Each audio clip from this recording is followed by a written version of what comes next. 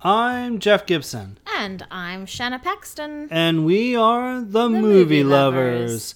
Welcome Hello. to the official podcast of the Gibson Review. In every episode, we start with the week in review, what TV shows and movies we've been watching since the last episode.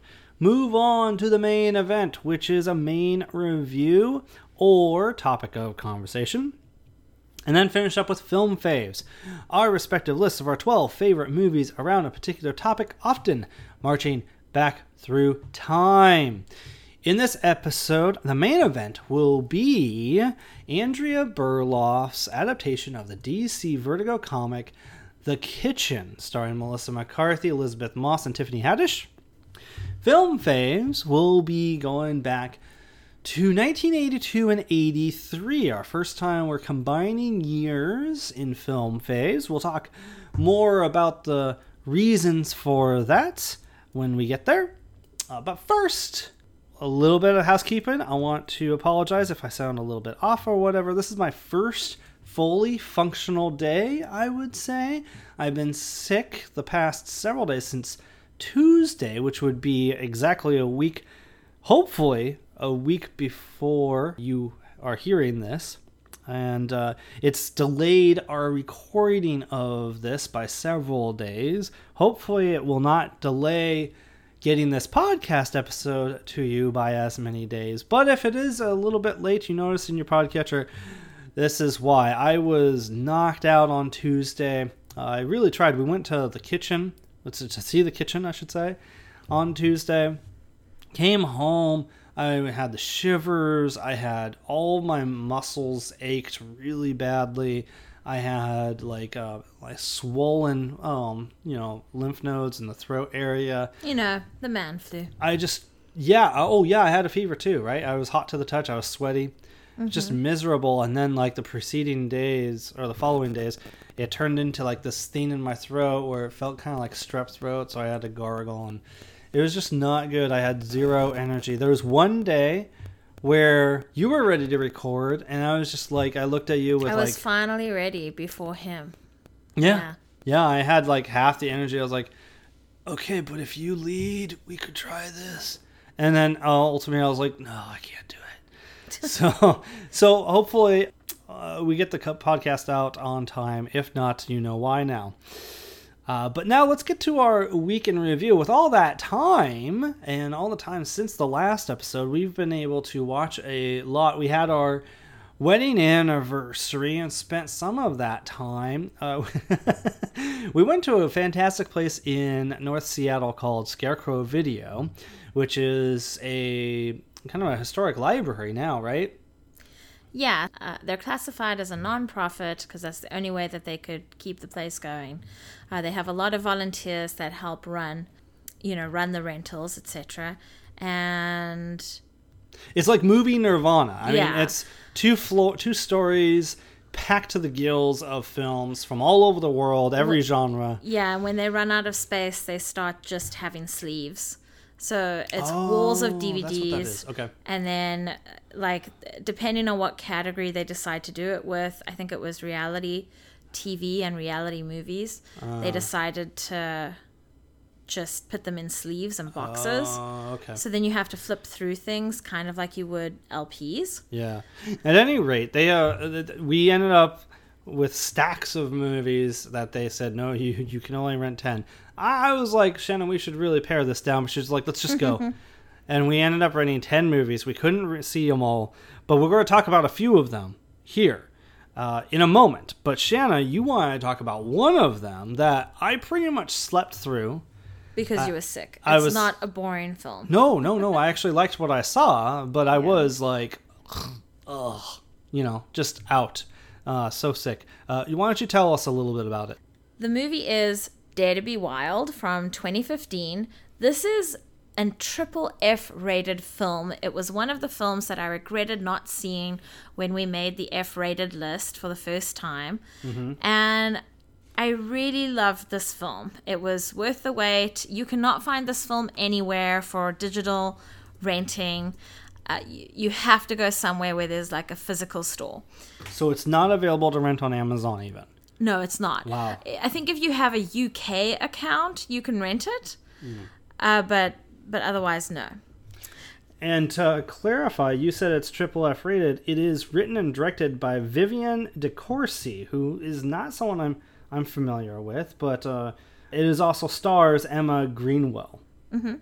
This is a really feel-good, successful, be determined kind of movie. If you have forgotten what determination and focus looks like, then go ahead and watch this. It's about the true story of Mary Reynolds defying the odds to compete in the Chelsea Flower Show, a pretty prestigious garden design competition in England.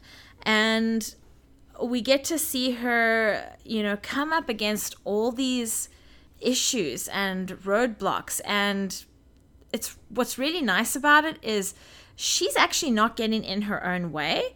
It's outer elements that are in her way. Like, she has to have a $250,000 sponsorship. And, she goes on a talk show, like a radio show. She eventually gets the money, and it's a true story, so it's not really a spoiler, but, she achieves her dream. And it feels so good to watch this film. And it doesn't kind of like knock you down. It's kind of like a nice observation of, okay, there she is. Oh, she's got this roadblock. Oh, she got through it. So it's inspirational. Yeah. And that's kind of all I have to say about it. I really enjoyed it, and it's probably one that I'll buy at some point. Yeah, I'll chip in my 2 cents for what it's worth, considering how much I got to see of the film. I will say it's an absolutely gorgeous film, and I will say that the lead is really good in it. I really liked her. I don't know if I've seen her in anything else, but I like to. And, it did feel really long for the stretch of time I did see the film. And there's certain things that, like, were obstacles. I mean, there's things that happen that didn't have any, like, greater consequence that, I don't necessarily think were necessary in the film. It could have tightened things up a little bit. But it seemed like a really lovely film. I really liked it. Don't take away anything. Yeah, I look forward to seeing that in full sometime again. So that was Dare to be Wild. Awesome. So next, we saw several films together. The first one I thought I'd talk about is Cape of Good Hope. This was also a South African film that you wanted to show us, that you had seen. What is this from, like 2001 or something? This is from 2004. And tell us a little bit about it. I got to watch this when I lived in South Africa, and I really enjoyed it when it first came out. And then I saw that Scarecrow Video had it. So I decided that we would watch it because we've been talking about going to visit South Africa, and I thought we would show it to our son as well. Yeah. Because it really gives you a look into what the complexity and the nuances of the culture that is South Africa. It gives you an insight to that. It follows 3 women, a white woman living off of her trust fund and giving back to the community and helping look after shelter animals, ranging from dogs to a snake. Very fun. And then we get to follow a Cape-colored woman who is having difficulty getting pregnant. And then we follow a Black Xhosa woman who is trying to take an exam to get a new qualification so she can get out of the cycle of poverty. And we get to see what all 3 of these women are dealing with, not only dealing with the issue that they're going through, but also how each one of these women are treated in this country based on their skin color. I think is one thing that I interpreted from this film. There's a couple. I think very, very clearly. There's a couple of hilarious moments, and there's a couple of like, oh yeah, that's why I left South Africa. It's really interesting, and I think it really gives you a look into what it's like in the country. It all happens in Cape Town. Well, not exactly, right? Because like it's outside of Cape Town. Well, maybe there's a little bit happening outside of Cape Town. I'm not really sure where. But yeah, you don't really actually get to see much of Cape Town itself, the city. And there's, a couple of these actors and actresses have been in South African soapies, the stories, and so it's really fun to see them again. And I thought the acting was really good. I thought the story was good. The only thing that could have been done better is at the end we see where two of the characters end up, but not where the third one ends up. So I recommend this film if you want to know a little bit more about South Africa. Well, if I may, since you were showing the film to me and our son, I would say this is probably the most authentically South African film I have seen. Not that I've seen dozens of South African films or anything, but this one really does show a lot of what I've experienced personally and learned about South Africa. It's really kind of cool, like being able to watch the movie and be like, this is how that is, that's exactly how that is there, and that's exactly how that is there. And from the townships to, I don't know, what do you call it, taxis and everything, There's so many little nuances and elements that are so truthful to the country, and the living experience there. Yeah. To how dangerous and stupid it is for a white woman to walk into a township at night. All these kinds of things. I really enjoyed this movie. I think it's not a great film. I think there's some things here and there about it that could have been stronger, but it might have been a little predictable and stuff like that here and there, but quite enjoyable, and I'm really glad that you showed us. Well, and it's also nice to see something that isn't taking place during apartheid. That's true. It's nice to see, okay, what about post-apartheid? Yeah. Yeah. What does it look like? That's a really good point, because I think aside from Tootsie, I haven't seen really much. Like everything else is about Mandela or something around that time. Cry Freedom, all that sort of stuff. Yeah. So that was a really great one. I really enjoyed seeing that. The next movie that we watched was, we touched a little bit more on filling in Shanna's David Lynch knowledge, right? So we went to that section of the video store. Yes. And I kind of went through and I was like, okay, let's grab this one, because they have sections by director, which is really lovely. So we saw his directorial debut, Eraserhead, for the first time for me as well as for Shanna. Shanna, how would you describe this film, and what'd you think of this? Okay, so this film is very David Lynch. Yes. And for people that, might not know, that means it's really bizarre, really difficult to explain, with a lot of beautiful shots and, really well-crafted shots. Yes. And, pristine framing, symbolism upon symbolism. I mean, it's like... It's practically an art film. It's the inception of symbolism. You've got all these different layers. Essentially, we get insight into what it's like being a new parent. From a male perspective. Yeah, never mind an unexpected new parent. So I feel like at times it's an illustration of those first few days, the lack of sleep, which I think David Lynch went ahead and kind of turned into hallucinations and had fun with it. Yeah. I don't know if he has kids, but if he... Either. You would think, because this feels in a way of like a very personal film. It really does, because I don't know, I'd like to hear how you related to it, but how I related to it was like, oh my God, that's so going to happen to us. Where it's like, I'm going to be the one that can't sleep if the baby is even just breathing, and I know that I'm going to be the one that's going to be incredibly exhausted and take on too much. And like the dude is just going to be like, huh? What happened? What's going on? I didn't hear anything. So, okay, tell me what you think. Okay, so first of all, I really hope that's not the case. We're going to try. I just really briefly, I'll say, because we have several films to get to, I appreciate what this movie's going for. I appreciate how, in a very odd way, how personal it is. I appreciate how it's trying to express parenthood, fatherhood, in particular, and the anxieties that could come with that. But this movie was fucking bizarre. Like, we've talked about David Lynch before. This is what he's known for. Yeah. But it's not my bag. This is Lynch, almost as Lynchian as he ever gets. This is fucking bizarre. So it almost checked me out. It was so weird. So weird. And I was not a huge fan of it. Although I do understand, to the extent that I can understand, what he's going for. And I understand that there's a lot of artistry to it, but there's so much stuff that I can't make sense out of. What the hell is going on the screen? It's just such a weird movie. I think the best way to look at it is like, okay, what is the obvious thing he's trying to tell us?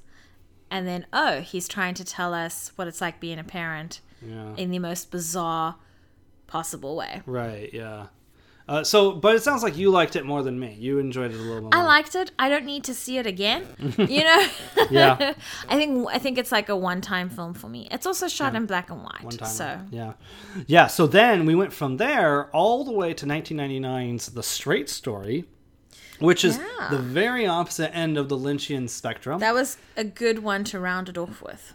This was a Disney film, rated G, about a real story of a man, Alvin Straight, who trekked across state lines to get to his brother, who he is estranged from for several years, who he learns is about to die. And he also learns that he's not in the best of health either. And because he's not in the best of health, he can't just drive. So he hooks up his lawnmower. His riding lawnmower, and he rides along to get to his brother via lawnmower with trailer. This starred Richard Farnsworth in his final role. He himself was of ailing health and later committed suicide after the film. Shanna, you have now seen a good handful of Lynch's work. How did you feel about The Straight Story and how that fits into everything? So I think that something that we all know David Lynch is really good at symbolic, well-framed, pristine filmmaking, okay? But he's also so freaking good at telling a story. And I think the way he told this story was really beautiful. The way there's one scene in particular that really stands out to me. It's a conversation between our main character and another man who comes over and says, "Hey, can I take you out for a beer?" when his lawnmower, his John Deere breaks down and needs some repair. They go to a bar and they end up talking about their World War II experience. Yeah. And while they're talking about this, David Lynch has like put in some sound that kind of very subtly is like what we hear normally when someone talks about war, the do-do-do-do-do-do and the plane and whatever, Some all battle these sounds. Yeah. So this talk gives me this stronger realization of what men went through when they were in the war and how it was when they got back. Yeah. And they talk specifically about losing friends. My face gets old and my buddies' faces stay young. I think about all the years I have gained and all the years they have lost. Is the most beautiful part of this movie. I have never seen a movie where men talk like that about that topic. And they're tearing up at the bar, and it's okay. Yeah. And no one is poking fun at them or anything like that. It's just this very secure bubble that's been created of safety. And I think David Lynch needs to make more. Yeah, I will say that this is probably my favorite David Lynch film, although I'm looking forward to rewatching The Elephant Man soon. I haven't seen that in a very long time. I think it's his most sentimental film, his most heartfelt and beautiful film. Call me square, but this is the David Lynch I love, honestly. And Richard Farnsworth is really, really touching in it. The writing is beautiful. I really love The Straight Story, and I think not enough people are aware of it or have seen it. Of all the Lynch, everybody talks about Blue Velvet. People talk about Mulholland Drive, but the Straight Story is one that really needs more attention. So I recommend checking that out. We have 2 more films to talk about. So the next one, moving away from David Lynch, is I Shot Andy Warhol. From 1997, I believe, by Mary Harron, who went on to direct American Psycho. That's where she got most famous or notoriety. This is about Valerie Solaris, who's this self-proclaimed, she's like an extreme feminist who believes that men should be wiped off the face of the earth, essentially because women are the superior race, so to speak, or species, that men are actually an anomaly. And she gets she becomes tied up, so to speak, or familiar with Andy Warhol and the factory and all that in New York. And, it's called I Shot Andy Warhol for a reason. And it kind of sets that stage right up front in the beginning. Lily Taylor plays Val. Jared Harris, who went on to Mad Men and many other things, plays Andy Warhol. Shanna? What did you think of Andy Warhol? I Shot Andy Warhol. This is a film I thought you might find pretty interesting. I thought you might find Val to be an interesting character. A hero? Not necessarily a hero. Just kidding. I'm just kidding. Yeah, no. Okay, nobody get upset. No. All right. I don't think anybody could claim she's a hero. I had a hard time with this movie. It was too long for the intensity that is Valerie. Huh. It's just, we all go through different levels, stages of feminist, and that kind of feminist, while I completely understand, and that is one that's really toxic, and it's and you can link it to feminist. It's not just her personality; you're linking it with feminism, and it's kind of like you have feminism, and then you have different things that come from it, and this is a thing that can come from it, is like the toxic side of it. So if you go too far. So I liked seeing the factory. I went through a factory stage where even for my 21st, we had a factory room. We set it up with space blankets. It was really fun. Nice. Did you like seeing all the characters represented in the factory? Yeah, because I recognized Edie Sedgwick, and that was really fun. Yeah. And, I had a hard time with this film. Near the end of it, I was ready to throw something. So that's really surprising. It's only a 90-minute movie. I think it's less than that, technically. I didn't expect that. I think the first act is a little rough. I think that it probably could have dived a little bit more into what made Val the way she is. Yeah, I would have appreciated I think it's a little on the surface about that. You get a hint of it. Mm-hmm. Some lip service to her past. It would have been interesting because she is one strange cookie. She is the kind of person who you don't quite feel comfortable being in the presence of. That they're a little bit off. They kind of talk a mile a minute, and they have very, very extreme thoughts, and they're very pushy and very needy too. She's that kind of a person. She'll ask Andy about producing a play, and before he even agrees to produce it, she'll ask for an advance just because she needs money. She's very determined, and I feel like she could have plugged in somewhere else and been, supported. Hey, this is a very kooky idea. Let's do a play of it. Let's give it a shot. Yeah. I feel like she needed to be somewhere else. She wanted to create a revolution, though. She didn't want to be just another facet of society. She's very much anti-society, really. She was on the fringes, right? That's why she didn't have a job or anything. I will say, Lily Taylor, great performance as Valerie. Yeah. She's fantastic, one of her best performances. And B, Stephen Dorff as Candy. Oh God, that I was gonna say that was the best part of the movie was Candy. Yes, he is great. I don't think he got enough praise for his performance. Candy, who is a trans woman who befriended Andy and the whole factory and Chelsea Hotel, that whole scene in New York. And, you know, Lou Reed references Candy in one of his songs and everything. Like, he is fantastic as Candy. Really. He's great. And it is almost worth seeing the movie alone. Just for Candy. Yeah. It was so fun because there was a scene where Valerie is like, let's act this out.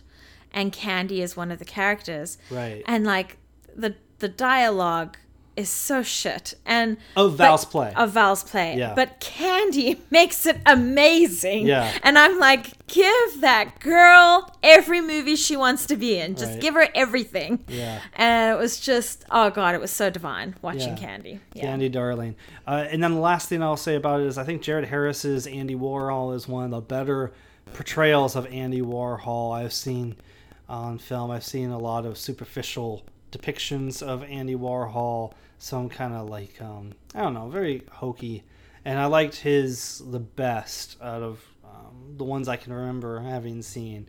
And it's a very young, early Jared Harris performance, which is really interesting, considering he's done a lot this decade. Anyway, so that's I Shot Andy Warhol by Mary Herron from 1997. And lastly, we finally caught up with an early Peter Dinklage film from 2003 called The Station Agent, which stars Patricia Clarkson, one of Shanna's favorites. I love that woman. And Bobby Cannavale. And Dinklage plays a guy who inherits a train station in like a small town, and he goes to move in there, and he thinks it's going to be great because he thinks he's going to be isolated. Exactly. Mm-hmm. And it turns out Bobby Cannavale, who's got a food truck, basically, and he parks his food truck outside that station. The dude wants to be friends, and he will not leave Dinklage's character Finn alone. Shanna, what did you think of The Station Agent? I had a good time with this film.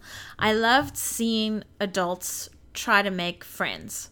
I don't think that gets represented enough in film, or at least now that I know how hard it can be to make friends as adults, I feel like it's especially important to depict. And it did a great job. I mean, especially the being there during the hard times, even though our friends may push us away. Yeah. And I think that's what really makes it hard, being adults trying to make friends. When you're kids, you don't really have a lot going on. Mm-hmm. In your life. Yeah, you don't have to make the mortgage and blah, blah, blah. Yeah. But each one of these characters is going through something difficult, a challenge of some kind, and we get to see how that affects them trying to make friends and the ripple effects of it too. Yeah, it was interesting having been Game of Thrones fans, and you know, I've seen Dinklage since Elf, which apparently came out the same year as The Station Agent. I've always liked him. It's interesting seeing him in his breakout role, critically anyway. And I thought he was great as this very closed-off person who really doesn't say much. He does enjoy his time alone, reading and doing whatever. And Bobby Cannavale, who's also in his very early role for him as well, he's always just like, he seems, whether the character ends up being a jerk or not, he seems to always play this very outgoing, gregarious characters, you know, these big characters. And he's not really any different here, except he's not a jerk in any stretch of the imagination. He's just very friendly, and he's like a puppy dog sometimes, you know, always there to greet you and always say bye, whether or not you're inviting that, you know, or not, you know. So, and Patricia Clarkson is Patricia Clarkson. She's great. So it's really, like, the story is really focused on these three roles, these 3 performances, and it does carry the film very well. Tom McCarthy is the guy who wrote and directed the film, and I could see he's come a long way from that film to 2010's Win-Win with Paul Giamatti to 2015's Spotlight, which is just an extraordinary film. You could see in The Station Agent, this guy has something, and he was definitely a director to watch out for at that time, and he definitely proved himself that to be the case over time. So appreciated The Station Agent. I wouldn't say I loved it or will trip over myself over it like it seems like its feedback was at the time. It was a highly critically praised film at that time, but it sounds like we both did enjoy it. Yeah. And that finally concludes the Week in Review. And now we're on to the main event, which is our review of The Kitchen. Times change. You do what you gotta do. For kids. Most employers don't want mothers. It's a competitive market. You don't know me. For money. You survive. Now might be the time. For what? For you. Our husbands have 24 months left on their sentences. Sorry, baby. This is the Irish mob, organized crime. We're gonna take care of you. You girls are gonna be just fine. We got no money. Can't even make the rent with what they gave me last night. They didn't want me in the family in the first place. 40 years we pay protection and we don't get nothing for it. They have been telling us forever that we are never going to do anything but have babies. A bunch of men that have forgotten what family means. So we remind them. You're pretty, Mama. Pretty doesn't matter. It's just a tool women use. For what? Anything we want. What do you want? We are gonna have crews everywhere. I can see you got brains, and I know you got money. But we got one thing that you don't. We got criminals. I told you we can't go around working for a bunch of women. You are not smarter than me. I will wipe you off the face of the earth. I don't want you to do it. I want you to teach me how to do it. Just to be clear, now we run this neighborhood.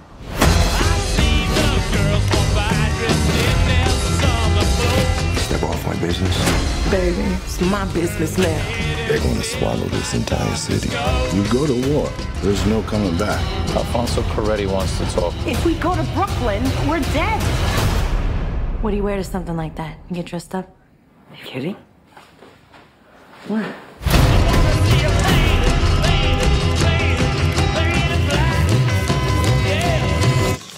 My God, I lost count again. That's from the trailer for The Kitchen, directed by Andrea Berloff, starring Melissa McCarthy, Tiffany Haddish, and Elizabeth Moss. IMDb describes The Kitchen's plot as thus. The wives of New York gangsters in Hell's Kitchen in the 1970s continue to operate their husbands' rackets after they're locked up in prison. Based on the graphic, it's a comic book series, a graphic novel. I never got a chance to research it, but it's by Ollie Masters and Mean Doyle, 2 creators I am not familiar with. Probably should say up front, I'm not familiar with this comic at all. Never heard of it before. Shanna? I'm not familiar with it either. All right, so we kind of went in blind for the most part. You know, the movie is all we know. We have nothing to compare it to. One of the first times we could say that about a comic adaptation. But when we review a film, we like to first focus on the good, what we liked about a movie, then move on to the bad, what we didn't like about a movie, before we finish off with spoilers and final thoughts about a film. And of course, all the while weighing whether or not the good outweighed the bad. So, Shanna, this was one of your most anticipated movies of the summer, possibly of the year. I'd have to go back and listen to the 2019 preview episode. But I guess the question is, did The Kitchen live up to your expectations, and what did you like about it? So I realized something about myself after watching this film. I love gangster films. I love the mob, the mafia films. It's kind of one of my favorite genre films. Okay. Because I feel like they're kind of the crime gods, of crime films and TV. And so I got really excited when I saw that women were going to take on the roles of leadership in this market. And I got really excited, and I was hoping to see I don't know what I was hoping to see, but I was hoping it would make my dreams come true, because when I was a kid, I loved The Godfather so much that I invited my brother and cousins to make our own gangster mafia film. Oh, fun. I think mafia is more appropriate given what we did. And that's how much I loved those things. And women were never represented. The only woman, mafia gang representation was Bella Mafia. And all their husbands and children got killed. And they're just left there. I don't think they continue anything. Okay. So was I hoping for a lot with this film? Yes. Was I satisfied? More or less. Okay. More or less. Okay. Let's talk about what parts satisfied you. Okay. So I loved the female cast. I did feel empowered after watching this film. Okay. I had more posture. I love that we got to see all three of the women who were downtrodden in their own unique way by their husbands kind of rise from that. Yeah. Which was really interesting. And the best part was of this film was seeing them each come into their own role within this organization. I loved how it ended. Okay. Interesting. I loved all the performances, and I loved the characters. Okay. Anything else? I thought it was just really fun entertainment. I don't think I'm missing anything. I will say that, when we see the husbands being sentenced to prison, Elizabeth Moss, they focus on all three wives, and Elizabeth Moss's face does this really strong but subtle smile of relief and pleasure. And I just thought she was Offred from Handmaid's Tale right there, because I think she's really good at doing that. Gotcha. So, first of all, I will say the further away I am from having seen this film, the less I have to say about it. I think it's fine. I don't think it's nearly as bad as the critical consensus would lead you to believe. I don't think it's a terrible movie. I think it's okay. It's fine. It's just for fun. I think there's elements of the movie that show that Andrea Berloff, who this is her first time directing a film, she's written the screenplays to World Trade Center and Straight Outta Compton. The latter especially, I think, was very well done. I think this film shows elements of potential as a director, but she has, I don't know, I hope to see her get better and better with each film she directs, if she continues to direct from here and is given the opportunities too. Because I don't know that The Kitchen necessarily is going to be a great calling card financially and otherwise. It debuted at number 7 or something from the weekend, so it's not doing too great. But I like Melissa McCarthy, Elizabeth Moss, and Tiffany Haddish. McCarthy might be the weakest of the three here. Tiffany Haddish is definitely the strongest here. She's broken out the past couple years in all these comedic roles since Girls Trip and such, and now here she's showing off some dramatic chops, which I think is going to prove very fruitful in the future.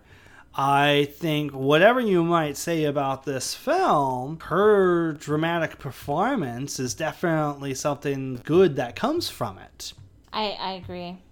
Yeah, I mean, aside from that, I don't have a whole lot else to say that in terms of heaping praise on the film. Again, it's just, I think it's fine. I think it's fairly forgettable. This is not a crime or mob classic in the making here. Yeah, I don't know. Do you have anything else to add before we get into what we didn't like or what didn't work for us? I don't think I have anything extra to add other than it was fun to go watch. Mm-hmm. Okay, so let's get into what didn't work for us. Shanna, what was the bad of the film for you? I really was expecting more violence, and maybe I'm just violent hungry. Like, I don't know. Well, the trailer definitely gives you that expectation. Yeah, and I always want to, like, defend a film that's showing females in a role that they don't usually do. Mm-hmm. And I guess maybe they hired out all the violence and then we didn't have to see all the violence, you know? I was expecting more blood. And then when you said it was based on a comic, mm-hmm. then I was like, well, it wasn't comic-y at all. Was that done on purpose? I wish I knew what the comic was like, mm-hmm. so that I could, like, have something to compare to. Well, I've read a variety of different comic books, and I know that there's definitely, just like in any other form, there's definitely some that are just straightforward crime stories. But also, if you're selling yourself, if you're categorizing yourself as a mob film, there's got to be violence. It's the mob.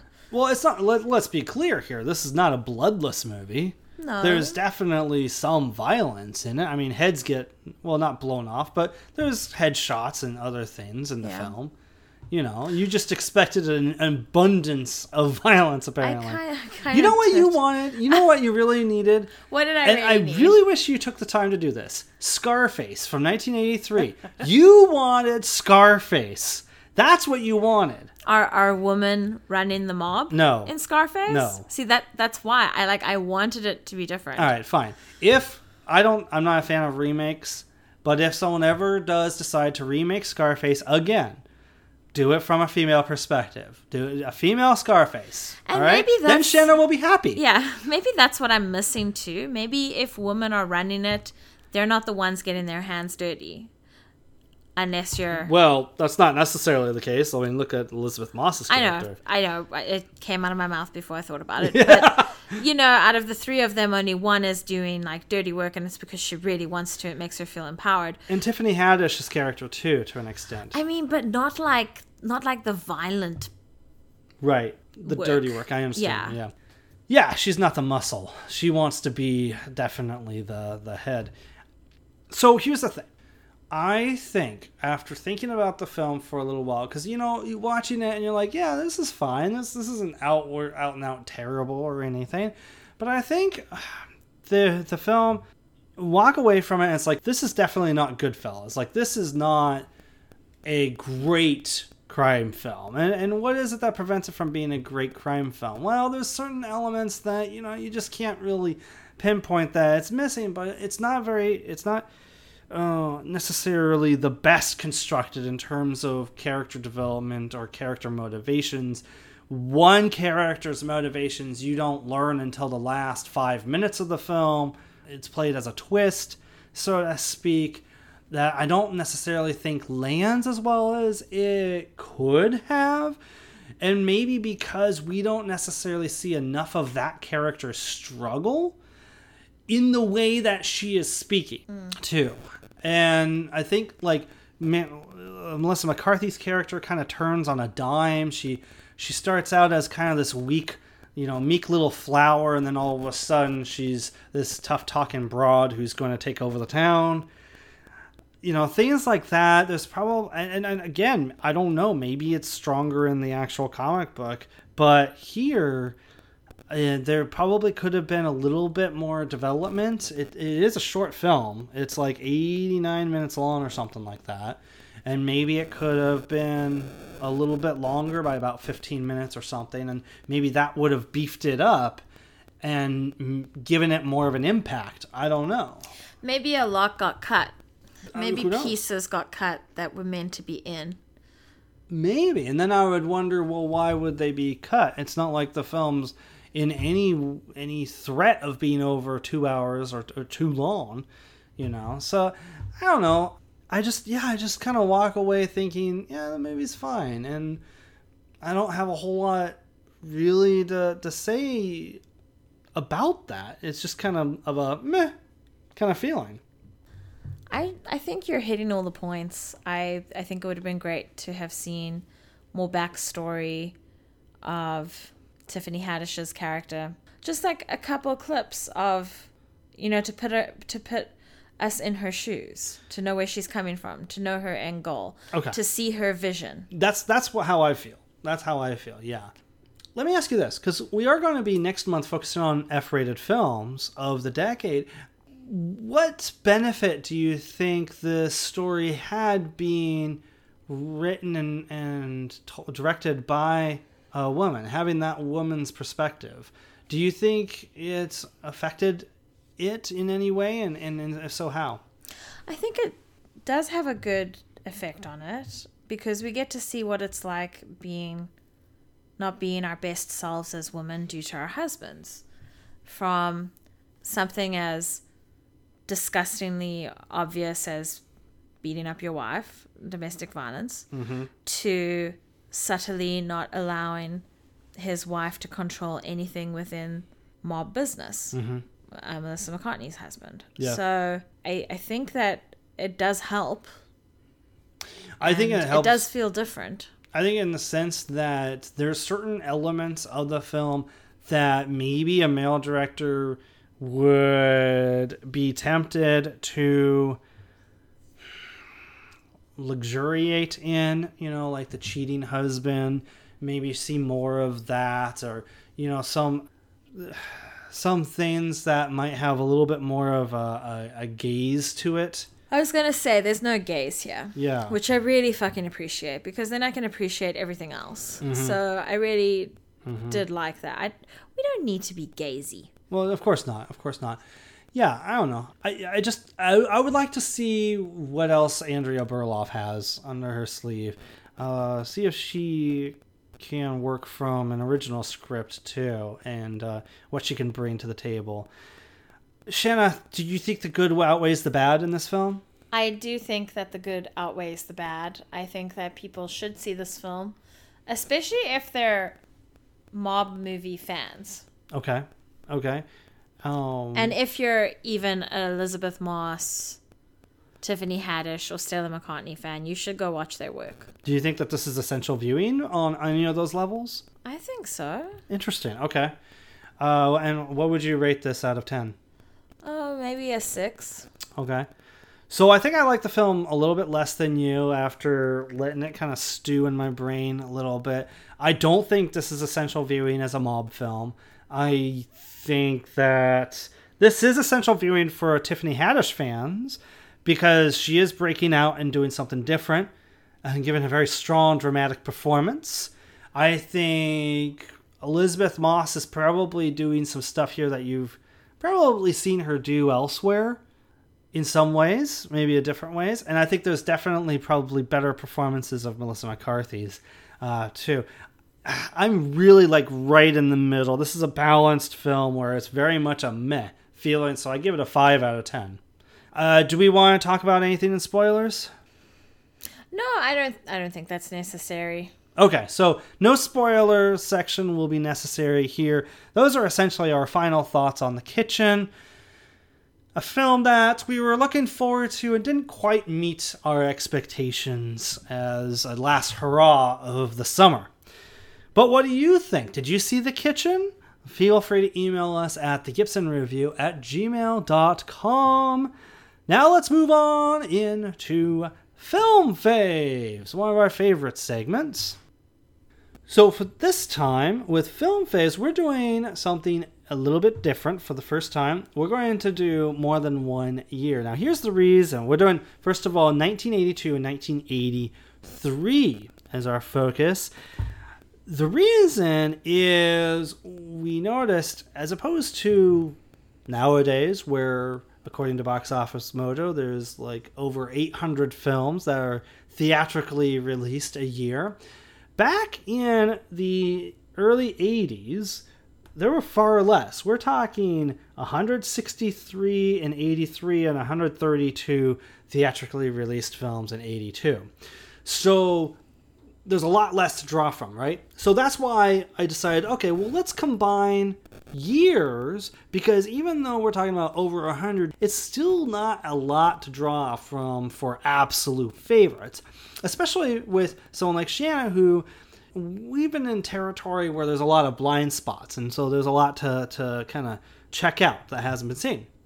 So combining the 2 years seemed helpful for that. Now, the other challenge we had with these years is there were a lot of blind spots. There was a lot of movies that we wanted to check out that we just ran out of time to do. All right? And this is before we rented all those movies at Scarecrow, I swear. But, so there were several movies, several regrets that we didn't get to catch up with, like Terms of Endearment. I didn't get to show Shanna films like Gandhi, Sophie's Choice, Officer and a Gentleman. But we did get to catch up with several. And because of our limitation, where I had seen something like 30 to 60 movies each year, and she'd only, I think it was like 30 films a year I had seen, and you had only seen like a combined total of 20 films from both those years. So we decided to come up with a combined list this time, once again, like we did with 1985, and I think 88 before that. We have a combined favorites list. The first few films will be individual choices as a result of this combined list. But before I dive into that, and Shanna gets us, I think it's Shanna, that'll be getting us started. First, let me share with you a little bit about these years, 1983 and 82. First off, 1982, as I said, had 132 theatrically released films. So, Shanna, let's talk about box office, all right?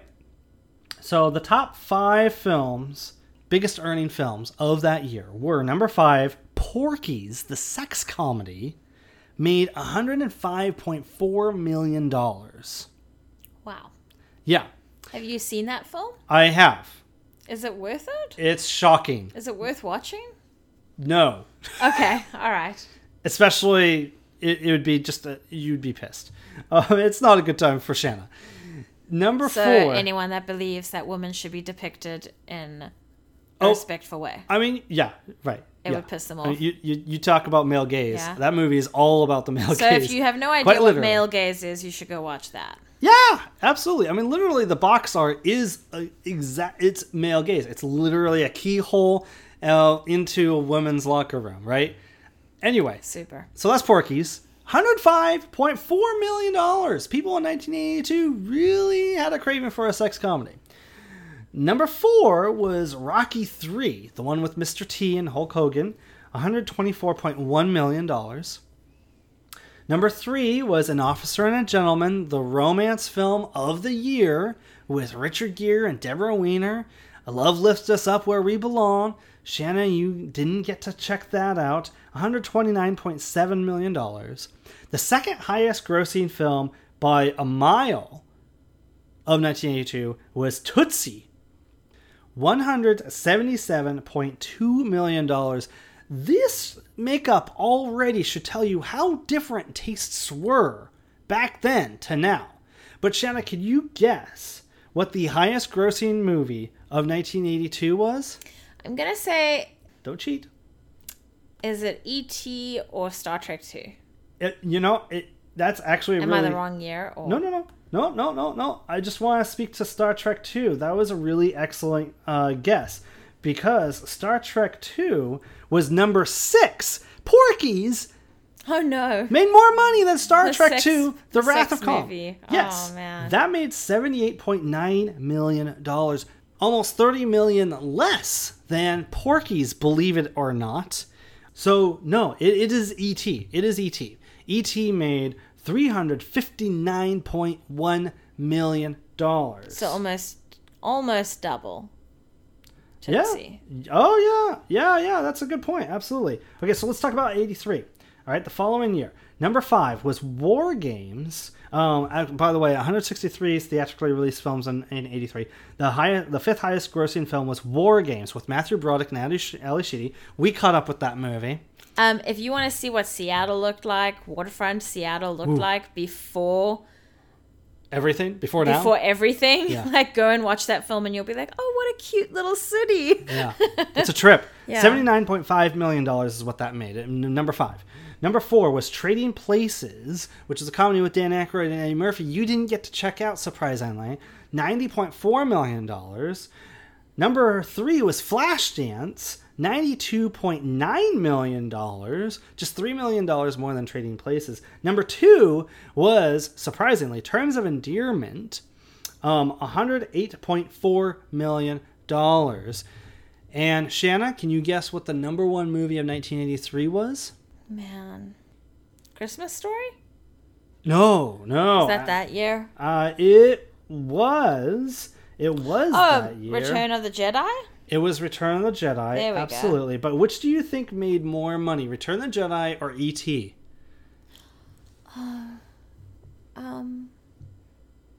Maybe Return of the Jedi? You would think it would be Return of the Jedi. Because it's the third one, The right? third one of the Star Wars trilogy. It made $252.5 million. E.T., the year before, outgrossed it by $100 million. Right. Because in our E.T. box set, there's a cute little booklet, and in the booklet it shows, I think they show Yoda, R2-D2, and C-3PO celebrating E.T. It's a little illustration. Yes. And it's essentially George Lucas saying, congratulations, Steven Spielberg, for because grossing more than us. Yes, because at that time, E.T. was the highest grossing movie ever. Yeah. Right? So it was so cute. And that is a reference to, I think, Empire Strikes Back or Star Wars before that. But anyway, yes, so a few more tidbits on these years before we move on to our list.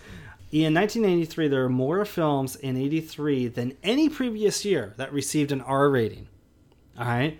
And, that's kind of reflected a little bit in the top 10. If you look at that, Flashdance and Trading Places are definitely 2 R-rated films, and they made it in the top 5.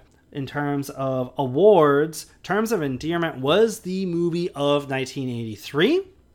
Which makes me regret not catching up with that again or revisiting that. I haven't seen that in so long, I barely remember it. You've never seen Terms of Endearment, the James L. Brooks film, right? No. It swept most of the major 5 awards. It just lost Best Actor to Robert Duvall of Tender Mercies, which was also a film nominated for Best Picture. Jack Nicholson did win also for Best Supporting Actor for that film. In terms of 1982, Gandhi was the film of 1982. It won Best Picture, also Director, Actor, and Screenplay, of course. That's a film I think is one of the most inspirational films I've ever seen. Now let's talk a little bit about some relationships here, and you figure out if you could figure out what these people have in common. Okay, so what, Shanna, does John Cusack, Nicole Kidman, Rob Lowe, Ray Liotta, Kirstie Alley, Gary Oldman, Gina Davis, Angelina Jolie, and Antonio Banderas all have in common? Well, I don't think they were born. Okay. So it must be a breakout role. Debut roles. They all had debut roles in 83 and 82. I think the most notable of those would be Gina Davis in Tootsie in 82, and Kirstie Alley in Star Trek II: The Wrath of Khan, also in 82. And I've never heard of this film. It's worth noting Angelina Jolie's first role was in a film called Looking to Get Out in 82. She must have been very young, like 7 years old at that time. And of course, there's also the Fast Times at Ridgemont High debuts of Nicolas Cage and Eric Stoltz. How about this? What does Jonah Hill, Felicity Jones, Mila Kunis, Greta Gerwig, Emily Blunt, Tessa Thompson, Seth Rogen, Elizabeth Moss, Anne Hathaway, Alison Brie, and Kirsten Dunst have all in common? That is a really nice group of people. They were all Isn't born. They are all born in 82 and 83. So they're just that much younger than me and that much older than you. It's kind of cool to see. It's a lot of awesome births came out in the early 80s, it seems. Yeah. We're finding. So that's kind of the tidbits on these 2 years, give you some context. Shanna, why don't you get us started with our number 12 favorite movie of 1982 and 83. Our number 12 is from 82. It is Annie, the musical. Oh my God. Tomorrow, I love you, tomorrow. The musical about Annie and her hope of finding her parents during the Great Depression. She gets to stay with, she is in an orphanage, but she gets to stay with a millionaire. Oh no, I'm sorry, a billionaire. Holy cow. During the Great Depression. She gets to stay with Mr. Warbucks for a whole week. And that's going to help improve his image.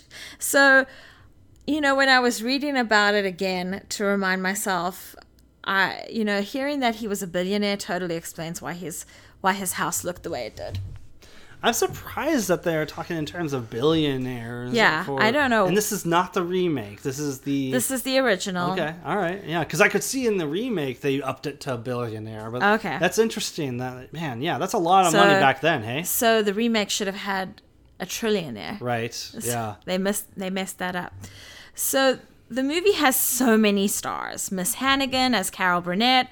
I always used to pretend I was her because there's a scene where she's just so beautifully dramatic and she's singing the little girl's song and she's pouring stuff into her bath. It turns out she's pouring alcohol into her bath. So things I didn't know.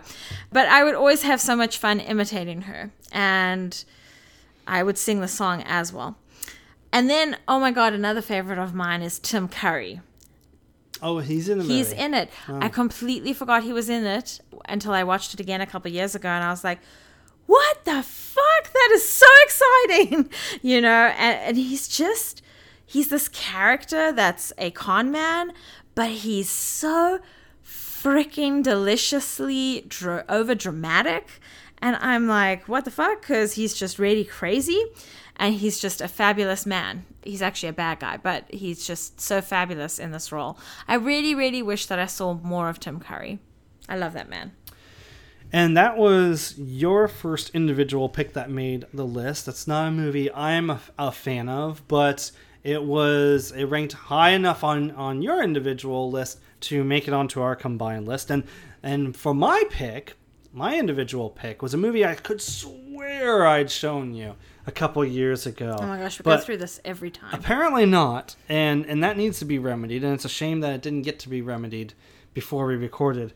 It is a very unique Disney film by Carol Ballard from 1983 called Never Cry Wolf, which is based on the book by Farley Mowat about his experience being charged by the Canadian government to study the wolves in northern Canada to prove that the wolves are the cause of the decline in antelope population, or caribou population, I should say. It is such a gorgeous film. It's a spare film. There's long stretches where there's not really any dialogue. There's maybe some voiceover by Charles Martin Smith, who plays the lead character. Brian Dennehy has a small part in it as well.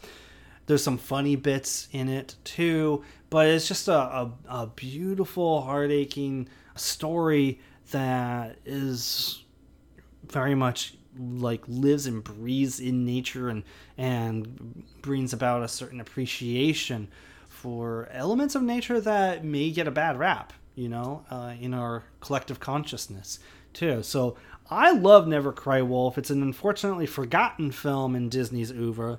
It's worth checking out if you can find it. Our number 10 is The Secret of NIMH, and you'll be pleased to know that it's available to stream on Prime or Hulu. This is a Don Bluth film and is about the determined Mrs. Frisbee facing fears and the unknown to fight for her children's lives. We also learn about the rats of NIMH and what that secret really is. This is a darker film than you might be used to in animation, and it's a little scarier than your average animation film. Remember, this is Don Bluth, so think American Tail, Land Before Time, All Dogs Go to Heaven. Spoiler, the dogs go to heaven. I just realized they die. Oh my God. So it's a really great film. I love it. It's one of those films that's like, oh, if we did a list about great mother characters, she would be on my list. That's fair. That was your individual pick. A film that I have mixed feelings about is Don Bluth's first film as a director. Beautiful in some ways, very different from the book, Mrs. Frisbee and the Rats of NIMH. For some reason, they changed her name in the movie to Mrs. Brisby. There's a lot of things that don't make sense. I'm saying Frisbee, and it's actually Brisby? In the movie, yeah. It's weird, right? Whoops. Yeah, well, whatever. Well, it's very confusing. But Dom DeLuise is adorable as a crow in that. And, oh my God, I love that man. There's some strengths, but it's worth recommending and checking out. But it is during that dark period of animated films for sure. Even Disney was kind of dark. What do you think was going on? I don't know. It could be a reflection of what was going on in that time and people's mindsets. I have no idea, honestly. People were being a little more daring, too. Maybe they were trying to separate themselves. But that's a whole other discussion I could go on for minutes on. Instead, I'll go on for minutes on my last individual pick, number 9, Star Trek II, The Wrath of Khan, previously mentioned from 1982. It is available on Amazon Prime and Hulu.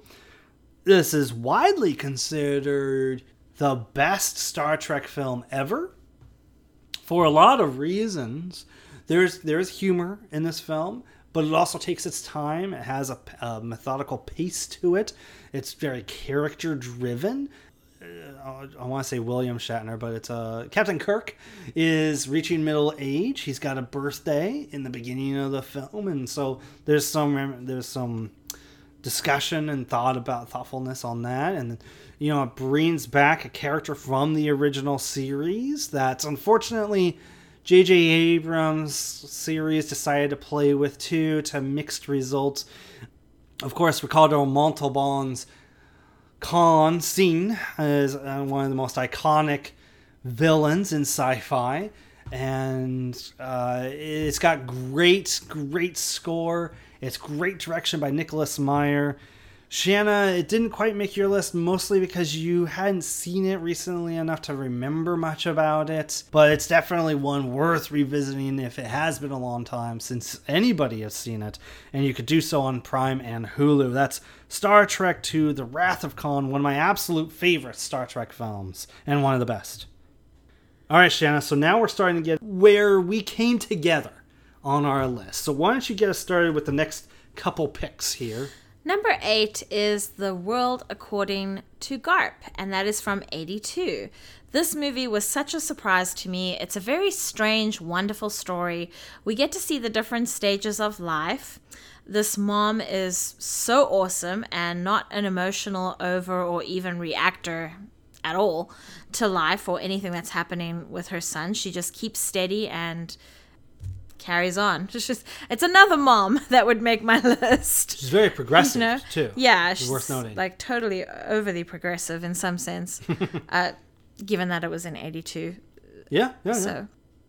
But then, a couple years pass, and her son is now a father, Robin Williams, and he has this huge emotional outburst from a safety thing, and it's just hilarious because the whole movie we've been going through very calm, collective people, very logical people, and then all of a sudden there's a huge emotional outburst, which was really fun to watch. He feels very deeply, Robin Williams' character, and that's really lovely to watch as he's that he feels so much. And this is also happening parallel to the women's liberation movement, and so we see several kinds of feminists and movements associated with it in response to it as well. And I really loved John Lithgow's performance in this. Yes, I'm glad you mentioned him. I love that man so much. I will watch anything he does.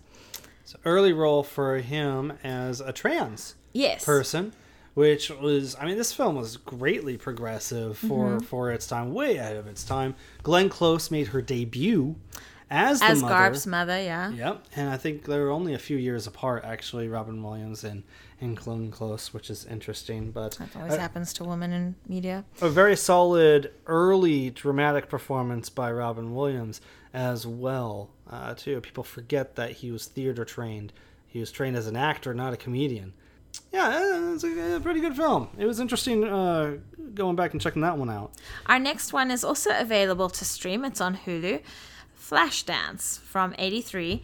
This is about the real story about Jennifer Beals and her love of dance. She is completely surrounded and engrossed and takes in anything dance related and is therefore self-taught. She is amazing in her technique and fights through her own obstacles. So we had spoken about Dare to Be Wild. She didn't have personal obstacles. It was outer obstacles. Yeah. In Flashdance, it's personal obstacles. Am I good enough? Yeah. To accomplish admission to a prestigious school of dance. We see beautiful cinematography and lighting. This film is truly 80s with its lighting effects, color gels, a little bit of blue here, a little bit of cool, like red over there, some orange even. If you ever wanted to know what the 80s looked like, go watch this film and you'll get a visual sense of what it looked like. Yeah, you know, and point of clarity, it is loosely based on someone's real story, but not Jennifer Beals' story. She stars as the I'm name. sorry. No, it's okay. It's okay. I just wanted to clarify in case anybody got confused. But very influential film in terms of how... first of all, like so many music-based films like Footloose and Dirty Dancing kind of came from Flashdance, which for some reason very critically panned. It was considered style over substance and all this sort of stuff. Hey, I'm totally cool with the substance and the style. I don't think it's that bad of a film. I don't think it's a great film, but I enjoyed it quite a bit and enough for it to also make my list and for it to make our combined list together. It's kind of cool. I'm very familiar with the soundtrack, and so to see the soundtrack put to life on the screen is a lot of fun. I don't know. I think it's a pretty fun, very 80s movie, So check it out on Hulu. Okay, so we're at the halfway mark of our list. Number 6 is The Twilight Zone, the movie, which is an anthology film with pieces by John Landis, Joe Dante, Steven Spielberg, and George Miller of Mad Max fame. This is a film where, like most anthology films, not all of the pieces are as good as others. There's bound to be one or two kind of weaker elements, but apparently most of them are remakes of old Twilight Zone episodes. Some of them I haven't seen, so this is the only version of them I've ever seen. But it's got an incredible cast throughout the whole thing. You have John Lithgow, Dan Aykroyd, Albert Brooks, a very young Kathleen Quinlan, Kevin McCarthy, Nancy Cartwright, very young Nancy Cartwright of Simpsons fame, Dick Miller, Bill Mummy, so many people in this. And I think it's kind of mixed results, I think, and that's one of a few reasons why people don't talk about it that much. But, there's segments in it that I really like. I like the Steven Spielberg segment of the old people. I like the opening with Dan Aykroyd and Albert Brooks, which actually references TV themes and references the Twilight Zone theme, which is pretty cool. And John Lithgow does a pretty darn good job of adapting the Terror from 30,000 Feet segment too. So anyway, that's Twilight Zone, the movie. It's worth checking out if you're a fan of the Twilight Zone.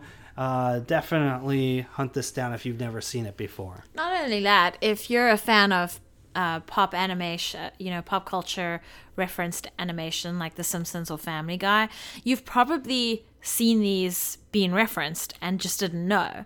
And I think it's fun to go back to what it's actually based on. Definitely. All right, Shanna, why don't you talk about one of your favorite films, our number 5 favorite film from 1982 and 83. Our number 5 is Tootsie from 82. There's an actor, he can't get work. He decides to dress up as a woman to get work that way, as a woman. And so he's going through life pretending to be a woman. It's kind of like Mrs. Doubtfire in that way. Yep. And he falls in love. Never mind the fact that she thinks he's a woman. And he's seen her naked and all those things because that's what happens. And now he has to sort that out in his life. It's really funny to hear this story about a guy who can't get work and has to be a woman in order to get work in this time when we hear so much about how women can't get work, right? And all these roles are written for men and all this sort of stuff.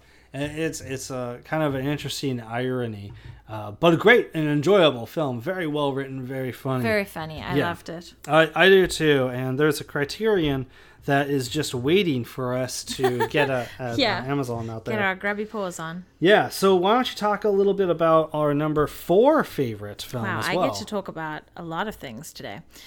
Our number 4 is Blade Runner, of course. This is a neo-noir sci-fi.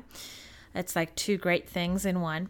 It's from 1982. The cinematography and story are why this is on my list. Just amazing shots, and it's a great mystery too. This is a world with replicants living on another planet and Blade Runners who hunt replicants that are essentially rebelling against the rules put in place by the humans. The replicants are essentially clones. They're seen as less than. It's kind of like, if we made a world of robots and then it got out of hand. They'd go and live on another planet kind of thing. So Harrison Ford is on the hunt for very particular replicants that have left that planet to come to Earth to search for who created them. And then you see what happens in between and next. Of course, this film is greatly notable because of its visuals having influenced so much sci-fi since. And it's that period of Ridley Scott's career where he was just making really iconic and influential sci-fi films, this and or Alien, I should say. And there's another one I'm forgetting off the top of my head too during that time. But Blade Runner is definitely one of the most memorable. All right, so our number 3, we're in the top 3 now, Shanna, and I'm going to try to contain myself here. This is where the emotions will come. Absolutely. This is, I think, our favorite film from 1982 in particular. It is E.T. the Extraterrestrial. This is absolutely my favorite film from 1982. Hands down. Rewatched it recently because you, shockingly, had never seen it in full before. Yes, only in pieces. Absolutely mind-blowing. Watch the film, and good God, this film is absolutely perfect. There are a few films I have seen, of the thousands of films I've seen, that I would actually name as perfect or a masterpiece, a 10 out of 10, what have you. And E.T. the Extraterrestrial is definitely one of them. The way this thing is able to really capture childhood and things from children's perspective, childhood friendships, and the score by John Williams. John Williams has made a number of iconic scores. He's one of the greatest composers of film ever, hands down. I always thought E.T.'s score was one of the greats. No, I will say it is easily one of the 3 greatest scores he has ever done, because sometimes just having that score come on in the background in the film is enough to move me to tears. It is such extraordinary work, and the end of the film, come on, forget about it. I cannot I cannot keep it together. I have never seen you get so emotional during a film as with this one. Yeah, I mean, it just rarely happens in this movie. Whew, it's just yanking my heartstrings. It's not just pulling them, it's yanking them hard. Do you have anything to add about the film? I think it's a beautiful film about family. I think it's a beautiful film about connection, too. Indeed it is. So, Shanna, why don't you tell us, if that is our number 3, what is our second favorite film from 1982 and 83? Is it on number 2 because of me? What do you mean? Because of how high I put it on my list? Well, actually, we both had it pretty high on our individual lists. Yeah. All right, so our number 2 is A Christmas Story. This takes place in the 1950s. It's always good to have a Christmas movie in our pile. In this one, we get to all relate to that idea of being a kid and I want XYZ for Christmas. Mm-hmm. And parents and other adults say no for whatever reason it might be. Mm-hmm. The crazy parents in this film, I love them. I think they're a perfect duo. I love that the father swears all the darn time, and then when the kid eventually swears, it's like, where did you hear that? Right. Where do you think I heard it, Mom? Where do you think I heard it? Yeah. And of course, in this time, kids aren't going to say, I heard it from Dad. Like, you loon. Right. They're gonna blame someone else. And I certainly ran into that as a kid. And I did say it was my father, and my mother looked at me and said, it can't be. And I'm like, what the fuck? As I get older, I'm like, really? That was the best response you could think of. So I love it. The best part of this film, there's so many good parts to this film, but I think the best part is when it's finally Christmas Day and they get to unwrap all those massive presents and all that shiny gift wrap, and the tinsel is everywhere. And yeah. I really like Christmas movies like this. Yeah, so this 1983 movie is shockingly from the same director as Porky's from 1982. Oh, God. Which, again, was the 5th highest grossing movie of that year. It's magical. It's beautiful. It's one of those movies, rare movies, where it changes as you age. The way you perceive the film is shaped very much by how old you are. I viewed the film differently when I was a kid from when I was an adult. And I think Melinda Dillon and Darren McGavin are amazing parents in this film. Yeah. I watch it now, specifically watching Darren McGavin and the little things that he does.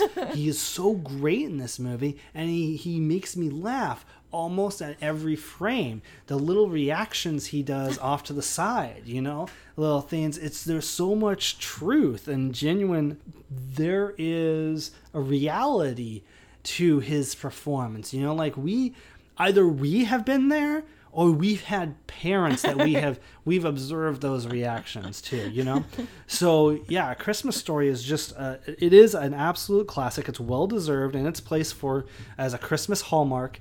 And it is our second favorite film from these 2 years. Our second favorite film, specifically from 1983. Shanna, of course you know, our favorite film from 1983 is Return of the Jedi. It is Return of the Jedi. This should be no surprise to anyone who's listened to the podcast long form. We are total Star Wars fans. This is how I hooked him. Yeah. Essentially. Now Star Wars predates you, technically, right? Like this, it came out way before you were alive, more or less. And whereas I was alive when 2 out of 3 of the films came out, more or less. And the entire phenomenon. You were more or less alive? Well, I can't remember exactly when Empire Strikes Back exactly came out in 1980. But it came out in 1980, and I was alive in 1980. And so my childhood was very much informed by these releases.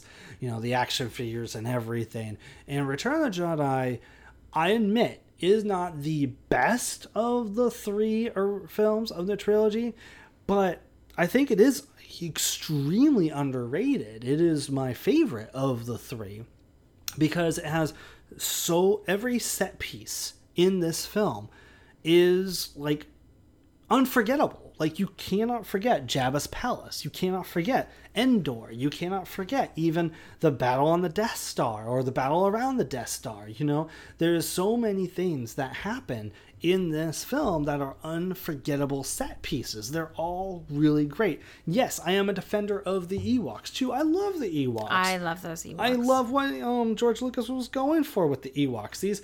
This culture of that's so like lacks technology, right? They're so basic. They're a hunting culture.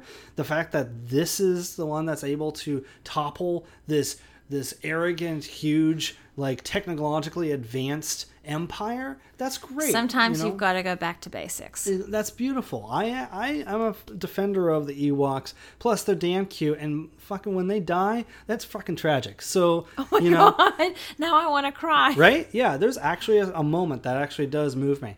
What else do I want to say? Oh, the speaking of which, the third act, I don't think it gets enough credit. You have 3 different locations, 3 different battles happening, and it cuts between each, and you never get lost. The way that's edited and directed by Richard Marquand, you see it all as one. And you're able to.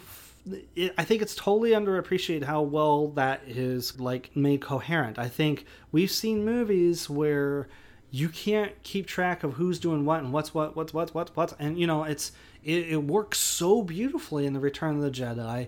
I think it is a great final chapter to that trilogy. Shanna, I'll shut up for a moment so you can say oh my God, your piece. Really? You will? Yeah. Okay, so you say that I didn't grow up with Star Wars, but I kind of did, because I guess it was like a 10-year or a 15-year anniversary or something like that had happened. 1997. Okay. Yes, it was re-released.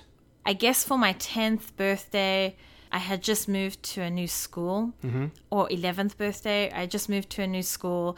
I was in a girls' school, and then it was boys and girls' school, so it was really weird for me because I was like, who is this other creature? Okay. And it was very difficult to understand. And I decided that for my birthday, we would go and watch Star Wars because they had re-released it in the theaters. Yes. And was that the same for you? It was really, yes. Oh, okay. It was worldwide re-release, absolutely, yes. Okay, so it was really fun that it got re-released because that is how me and my brother got exposed to it. That was your first time? That was our first time, was actually in the theater. And it was really cool doing it with all these people I invited to my birthday because I was like, oh, this is going to be so great. All the girls are bored sitting on the seats and I'm down there with the boys on the floor and we're like staring, lying on our backs, looking up at the screen. Nice. And it was a really fun experience. And that was how I got people to like me, was through Star Wars. So one interesting thing about that is that means that your first exposure to Star Wars was the special edition versions, not the original versions. Yeah, I guess so. So at what point did you see the original version, and what were your reactions? I must have seen the original version with you. Whoa. And because I don't think I was aware. Holy shit. I remember looking at, watching it with you, and I was like, something's not right. Something's missing. I didn't grow up with this. So I guess. So you grew up embracing the special edition. Because the thing is, then they re-released the VHS, right? And you got that nice box kit of the 3 VHSs. THX. Oh, that might have been a little bit before, but yes, that did happen around the time. Well, it got to us at that time. Okay. And Jared got that, my brother got that for Christmas, and I would always come into the room when it was my favorite parts, and if it wasn't, then I would just leave the room and go and watch a Disney movie, and then he would call me, And is that the version that was the original version that you're talking about? The box set? I think it was. Okay, my confusion. So yes, there was a special edition box set that came out that was gold. That is the time that you're talking about. My mind initially went to the THX box set that came out before that. So you had missed that version. You had seen the special edition version box set too. So yeah, I think we got this one. That's the THX one that I'm talking about. Okay. Yeah, that's the original version. Well, it might have been. And that's the special edition. That's the gold one. Oh, okay. She's looking on her website. We must have gotten the gold one. Yeah. Because I remember it being very display worthy. Yeah, sure. Yeah, right. Yeah, it looked nice. Yeah. Anyway, so we're carrying on because we could do that very easily with Star Wars. So Return of the Jedi, our favorite film from 82 and 83. But why don't you carry on? I mean, we carried on for 6 minutes about this movie. Why don't you send us an email, carry on about your favorite film from 1982-83. Was it one of the award winners, or was it one of the ones we picked? There was a couple, I will say, really quickly. Shanna, you got on the list everything that was on your list. You have no regrets. Nothing got trimmed out. For me, I had a complete list before we had to merge, and there was just a few that got left on the cutting room table. That's kind of regrets for me. First of all, Mad Max 2, The Road Warrior, 1982. I was surprised that didn't make your list. John Carpenter's The Thing from Only because I hadn't seen it recently. Ah, gotcha. Less surprising, John Carpenter's The Thing from 1982. I know you're not a big fan of that film. The dog dies, guys. I love that film. Gandhi, one of the most inspirational films I've ever seen. Love that film. Poltergeist, 1982. Great film. I actually kind of enjoyed Mr. Mom from 1983 with Michael Keaton. Rewatched that. That was a laugh out loud film. Didn't offend me nearly as much as I expected to. And The Dead Zone. Dead Zone from 1983. Really solid Stephen King film. The better Stephen King film from that year. Carpenter came out with Christine. Not so great a film. The Dead Zone is really awesome. Very politically relevant, surprisingly, to today. And then finally Trading Places, also from 1983. So, but yeah, email us your favorites, gibsonreview@gmail.com. That is going to do it for us in this episode of The Movie Lovers. Before we talk about the next episode, Shanna, why don't you share with them where they can find you on the internet? You can find me at Shanna_Paxton on Instagram, SHANNA_PAXTON. Awesome. So check us out at thegibsonreview.com. That's where all the articles, all the reviews in the past, all the episodes, everything can be found. You can also follow us on social media, Facebook, The Gibson Review, on Instagram, The Gibson 99. Go to Flickchart, The Gibson 99 to follow me and all the films I've seen on there. That's actually a huge source for me in making a lot of these lists so I don't forget films. Also, you can throw us a dollar bill or two at PayPal. Just send it to thegibsonreview@gmail.com. We appreciate that very much. It helps us pay for the podcast, the movie-going services, everything, basically, the website. Thank you. We'll give you a shout-out if we notice a donation on Facebook. Anything I'm forgetting, Shanna? I don't think so. All right. So, next time. On The Movie Lovers, yes, we are going to have a lot of fun. It's going to be our F-rated movies of the decade. You're wrong. Oh. You're wrong. God that's coming. Damn it. That's a future episode. I really want that episode now. Yeah, no, that's coming. The next episode actually is it's time. 80s? No, what we have. Shh. Let me tell you. It is the fall movie preview. It is time to do another movie preview. We got to look ahead at the movies coming up in the next 3 months. September, October, November. We will be doing that in the next episode. Fall movie preview. I think we will probably go without a Film Faves segment for that episode. So we're going to put off. She is excited. She is right, because the next Film Phase we will be doing is F-rated films of the decade. We'll talk more about that, though, later. But you should be expecting this episode of The Movie Lovers coming out, September 6th, I believe, sometime around Labor Day, or just after Labor Day. Until then, keep loving the movies. This is Jeff and Shanna saying bye-bye.